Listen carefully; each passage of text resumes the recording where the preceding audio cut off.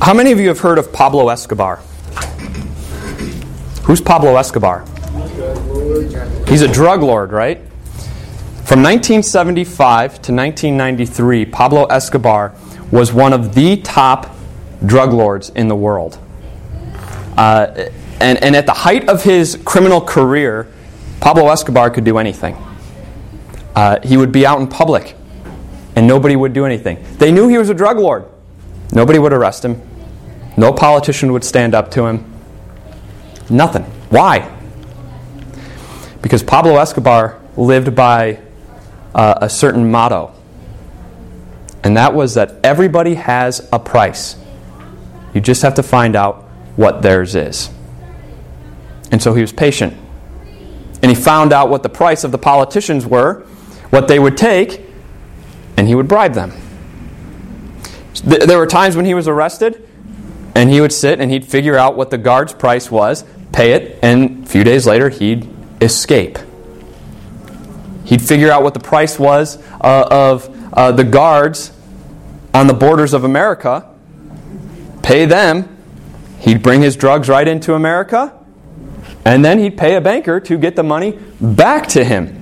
Because everybody had their price. He just had to figure out what it was. When I heard that phrase earlier in the week, everybody has their price, you just have to figure out what theirs is, I was thinking that had to be, and has to be, what Satan tells his demons every single day. Everybody has a price to sell out Jesus. You just have to figure out what theirs is. Be patient and figure out what theirs is. Today we are in our second week of Scandal. And we are going to look at the betrayal. And when we think of the betrayal, who do we think of? We think of Judas, right? The one who took money to betray Jesus. And yet every single one of his disciples really betrayed him. As I mentioned in the children's devotion, each and every disciple said, "I will never leave you, Jesus." And Jesus said, I'm telling you guys, tonight you're gonna desert and you're gonna leave me. No, not me, not me. And each and every one of them left Jesus. But today, we're focusing on Judas. And we're looking at Judas Iscariot and how he sold out on Jesus. When you think of Judas, you think of a bad guy, don't you? You don't think of generally a good guy. In fact, we don't associate Judas with good at all. That's why nobody names their kid Judas these days. I'm pretty sure since Judas Iscariot, nobody has been named Judas since then. But Judas wasn't always a bad guy. Have you ever stopped to think that Jesus, when he picked his 12 disciples, could have picked any 12 that he wanted? He could have picked anybody. And yet, who was part of that 12? Judas. And there wasn't a single disciple that said, "Wait a minute, Jesus, wait just a second. Judas, I'm not so sure about." Nobody said that. Because Judas was a good guy. When Judas was put in charge of the money bag, he was made treasurer of the group. Nobody said, "Whoa, Judas has a greed problem, Jesus, and we don't think he should be part or the treasurer." Nobody said that. When Jesus sent his 12 disciples out into the cities to go knocking on doors and tell people about Jesus, about the Messiah, Judas went. And through Judas's preaching of the word, people's hearts were changed for Jesus. He was part of the 12 that drove out demons from people. He did miracles. And on the night that Jesus was betrayed, Thursday night, Maundy Thursday, when he's sitting around the table with his 12 disciples, and he served them communion, Jesus said, "I tell you the truth, one of you is going to betray me tonight." And not one of them said, "It's Judas. I knew it. I told you, Jesus. This guy's trouble." Nobody said that. Instead, do you know what they said? "It's not me, is it, Lord? Surely not I." Nobody expected Judas to betray Jesus. But Satan knew that Judas had a price. He just had to figure out what it was. And he was patient. And he observed Judas. And he chiseled away at his heart until he finally figured out what would get Judas to sell out on Jesus. It happened a few days before the section of Scripture we're looking at today. Jesus, during his last week on earth, Monday or Tuesday night, was outside of Jerusalem in a town called Bethany. Bethany was where Mary, Martha, and Lazarus lived, where Jesus raised Lazarus from the dead. And so Jesus was there at night, reclining at a table. And a woman came in with a very expensive jar of perfume, in an alabaster jar, we're told, worth a year's worth of wages. Could you imagine buying a bottle of perfume for a whole year's worth of salary? That's what this woman had. And she came in, and she came up to Jesus, and she poured it on his head, the whole bottle. Now, we might think, wow, that's a waste. But she was actually doing something very wonderful to Jesus. She was connecting him to the Old Testament, because the only people in the Old Testament who were anointed like this were kings. And so what this woman was saying to Jesus is, you're my king. I'm anointing you as my king. That's what this woman was saying. And all the disciples were told were indignant. They were angry about this, especially Judas. And what they said was, hey, this perfume should have been sold and given to the poor, not wasted by pouring on your head. And yet their concern for the poor was really just a mask to cover up the greed that was in each and every one of their hearts. But that was it. Satan had found Judas's spot. He found the price that Judas was going to take to sell out on Jesus. It's right after this event that Judas leaves. And we pick it up in Matthew chapter 26. Then one of the 12, the one called Judas Iscariot, went to the chief priests and asked, "What are you willing to give me if I deliver him over to you?" So they counted out for him 30 pieces of silver. From then on, Judas watched for an opportunity to hand him over. Judas went to the chief priests. Last week we looked at the chief priest. Caiaphas was his name. He was the pastor of the pastors. Last week we heard that he said, hey, don't you know that it's better for one man, Jesus, to die than the whole nation perish? And he thought that was a political prophecy, but really it was from God saying, hey, Jesus is going to die on behalf of all nations here. Judas goes to this guy, and he says, I have a price. I have a price to sell out Jesus. Can you name it? Guess what it is? And so they counted out for him 30 pieces of silver, and Judas began to look for an opportunity to betray God. Judas sold Jesus out for 30 pieces of silver. Today, that would be $20,000, right around there. During that time, it was 4 months' worth of wages, January through April. Judas sold him out for $20,000.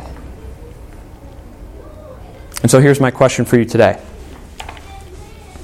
What's your price? What's your price to sell out Jesus? Maybe you're sitting there thinking, well, I don't have a price. I wouldn't take anything to sell out Jesus. But if you haven't already filled in the blank, here's the first blank today. The truth is, everybody has a price. Everybody has a price to sell out Jesus. And we prove that to be true every time that we sin. Because every time that we sin, Satan offers us something, and we buy it and sell out on Jesus. So what's your price? Is it to be liked? Is your price to sell out Jesus to be liked? And so you stop sharing your faith with family and friends because you know they don't like it, and so you're just going to keep quiet? Does wanting to be liked change the way you act around non-church friends? You know that in order to fit in with them, they all use really bad language. And so when you're around them, you use really bad language. Does it affect what you post on social media? You want more likes. And so you're going to post things that maybe you shouldn't post, but hey, it gets people to like my posts. A lot more than the Jesus stuff that I post. Do you sell out on Jesus as you tell stories? You know that if you exaggerate the story just a little bit, tell a little bit of a lie, it'll get some laughs. And so you sell out on Jesus for a few laughs. Do you want to fit in with your friends, and so you live above your means, and you mismanage the money that God has given you because you want to fit in? You want to be liked by people. Is your price money? How much does the boss have to pay you so that he can put more and more on your plate so that you neglect your soul, your spouse, your kids? And the thing is sometimes we even look at that and we say, well, I'm making so much money so that I can provide for my family. And yet we do exactly what Judas did, and we let that really mask the greed that's in our hearts. Is it success? Is that what it takes to sell out on Jesus? You knew what you want to be successful in business, and you know that going into business there'd be ethical decisions that you'd have to make. And now that you're in the business, you know that in order to be successful, you have to make unethical decisions, ones that aren't God-pleasing, and yet you're willing to make them and sell out on Jesus because you want success. Do you sell out for adrenaline and pleasure? A few clicks on the internet. You look at those pictures again, those videos once more, and you sell out on Jesus for fleeting passion, fleeting pleasure that's here seconds, minutes. You want to know the real scandalous thing? Judas sold out on Jesus for 30 pieces of silver, and yet we sell out for so much less. We sell out for likes, for success, to fit in. Everybody has their price. We all do. Everybody has their price to sell out on Jesus. And when we realize that, when we realize that we've betrayed Jesus, we can respond one of two ways.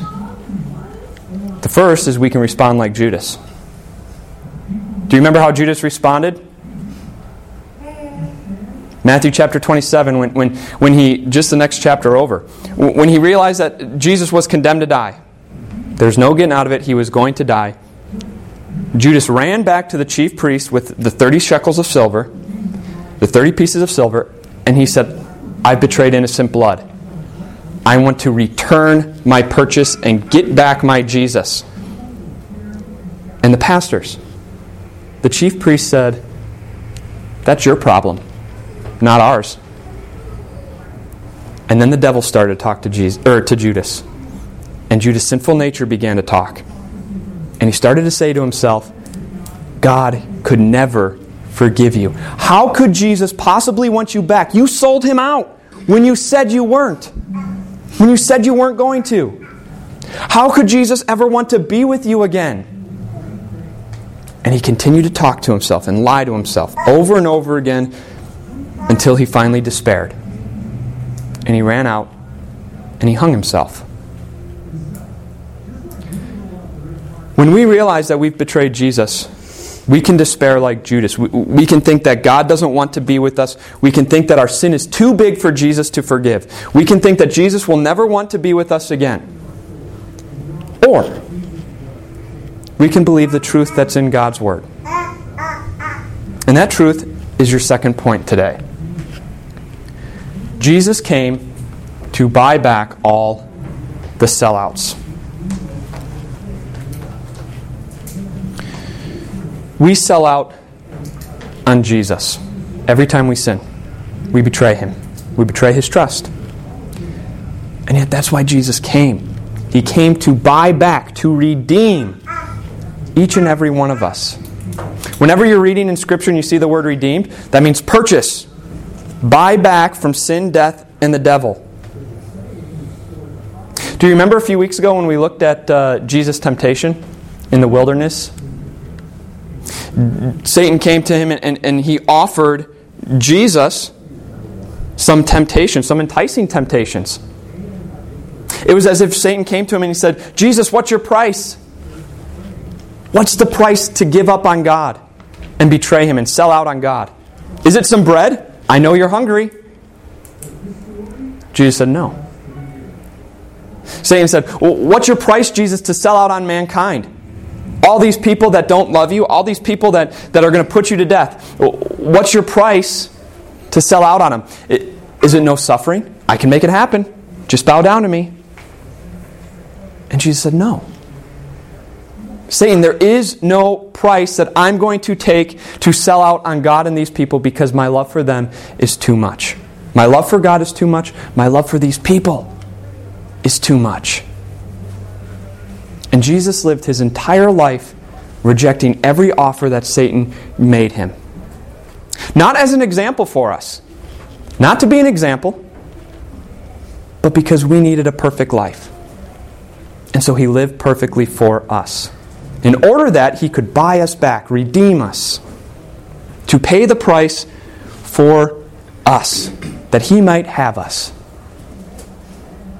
And we saw what that price was in 1 Peter. Do you remember what it was? Not gold or silver. That's not what you're worth to God. You're not worth money. That's not the price. But it's Jesus' holy and precious blood that He shed on the cross. When He was crucified, just a few days later from this event, each and every one of your sins were forgiven. Each and every one of your sins were paid for. And so the truth for you today is that your guilt is gone. Your sins are forgiven. Even the times that you willingly betrayed Jesus, those sins are gone forever, paid for in full. And so what does this mean for you? This means that when you betray Jesus, because there's going to be times when you do, we're sinful human beings, we sin every day. When we do, we don't need to despair like Judas. Please don't despair like Judas. Because Jesus has paid for each and every one of your sins. Your guilt is gone. Your sins are forgiven. There's no sin too big that Jesus can't forgive you. Jesus is standing with His arms wide open, waiting for you to run to Him so that He can wrap His arms around you and tell you that you are loved and accepted by God eternally. The truth is, your guilt is forever gone, your sins are forgiven, and you are eternally loved and accepted by God. Everybody has a price. And Jesus paid the ultimate price to have you as His own. There's nothing you can do to make Him not want to be with you. Because He's already paid the price for it. He's paid the price for you. And so what does this mean for us? Your last point today. Because of Jesus, we are rich.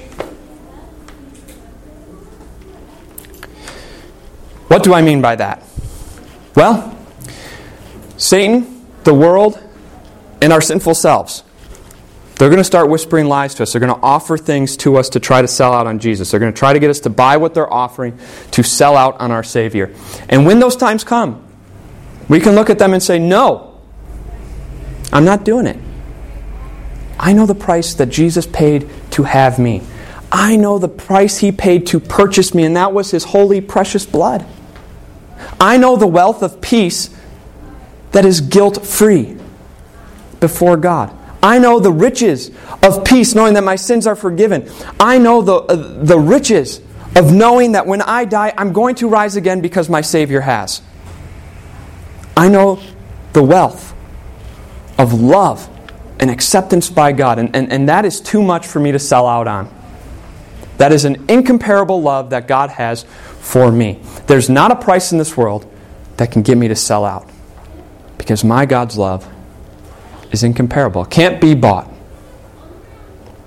And so this week, as you face those temptations, as you face those offers, remember the price that Jesus paid. Not to make you feel guilty, but to assure you of His love for you. To assure you that He wants a relationship with you so badly that He was willing to pay to have you. May God bless you this week as you grow and you live in that love and forgiveness. Let's pray. Dear Lord Jesus, we thank you for all of your love for us. We are sorry for the times that we do betray you and that we do sell out and sin. We ask you to forgive us for those times. And we know you have because that's your promise to us. You promised that you came to redeem us, and that is what you did on the cross. We thank you for that, and we ask you to help us to live in this love and forgiveness every single day of our lives. Amen.